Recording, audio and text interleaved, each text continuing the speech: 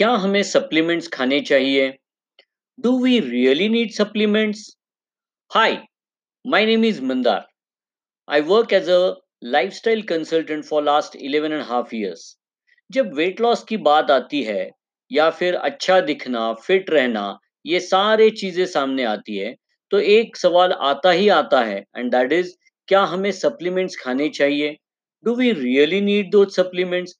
कब तक खाने चाहिए? क्यों खाने चाहिए? People are not worried eating supplements, but they are worried about getting the real stuff. सही मात्रा में जो रिक्वायर्ड है वही उनके हाथ में आए, कैसे आए, इसके बारे में लोग सोचते रहते हैं। आज मैं आपको 4 रीजन दूंगा क्यों आपको ये सप्लीमेंट्स खाने चाहिए। फर्स्ट ऑफ ऑल, हम सब एक अच्छी जिंदगी जीना चाहते हैं। अब अच्छी जिंदगी का हर एक के लिए अलग-अलग मायना रखता है। somebody जो बहुत बीमार है उसको शायद 4 कदम चलना दैट कुड बी अच्छी जिंदगी। And a person like you and me जिनको कोई शारीरिक बीमारी नहीं है, कोई दवा चालू नहीं है, बट जिनको अच्छा जीना है, अच्छा बुढ़ापा चाहिए और जिनको मरते दम तक बीमार नहीं होने की आशा है, ऐसे सभी लोग अच्छी जिंदगी चाहते हैं। अगर ऐसी अच्छी जिंदगी जीनी है तो in today's world we have to have use some kind of supplements. Actually it is said your food should be your medicine. आपका खाना ही आपका दवा होना चाहिए। लेकिन आज की दुनिया में ये 4 रीजन है कि आपको खाना छोड़ के खाने के साथ आपको कुछ सप्लीमेंट्स पे भरोसा रखना बहुत बहुत आवश्यक और इम्पोर्टेंट है। The very first thing and very important thing is that is pollution. तो हम लोग जहां भी जो भी सिटी में रह रहे हैं, do you think there is a lot of pollution and it is increasing day by day? क्या आपको लगता है पोल्यूशन बढ़ रहा है? क्या आपको पता है यही सारा पोल्यूशन हमारे पेड़ पौधे इनहेल करते हैं जो हमारा खाना बनाते हैं।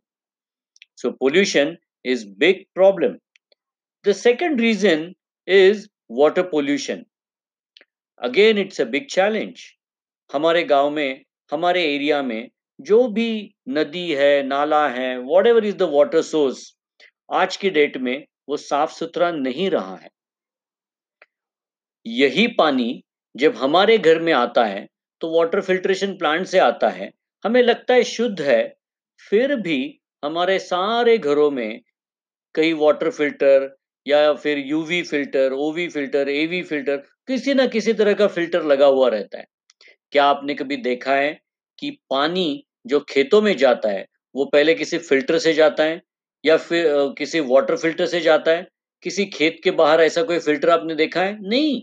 यही जो पानी हम लोग गंदा सोचते हैं, गंदा देखते हैं, उसकी बदबू आती है, ऐसे ही पानी डायरेक्टली हमारे खेतों में जाता है।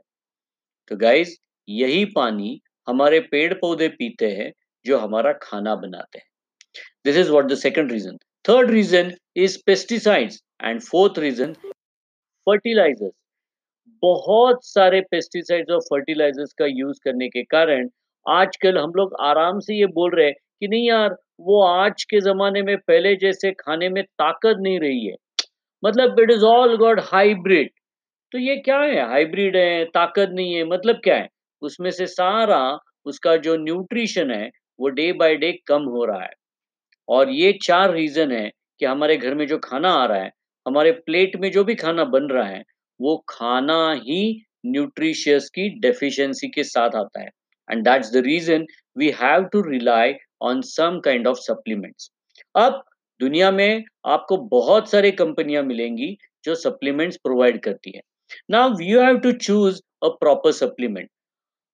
कैसा सप्लीमेंट आप चूज करोगे? ऐसा सप्लीमेंट जिसके लेबल पे उसके अंदर जो लिखा है, जो है वो लिखा है, और जो लिखा है वो उसके अंदर है। ऐसा सप्लीमेंट देखिए, आपका बजट देखिए, आपकी रिक्वायरमेंट कंफर्म कीजिए। और ये सब के लिए आपको मदद कौन करेगा पता है? कोई मेरे जैसा लाइफस्टाइल कंसल्टेंट जो आपको हेल्दी एक्टिव लाइफस्टाइल जीने के लिए मदद करेगा। So guys, if you like this, please send me message so that I'll add you on my WhatsApp private group. Thank you so much.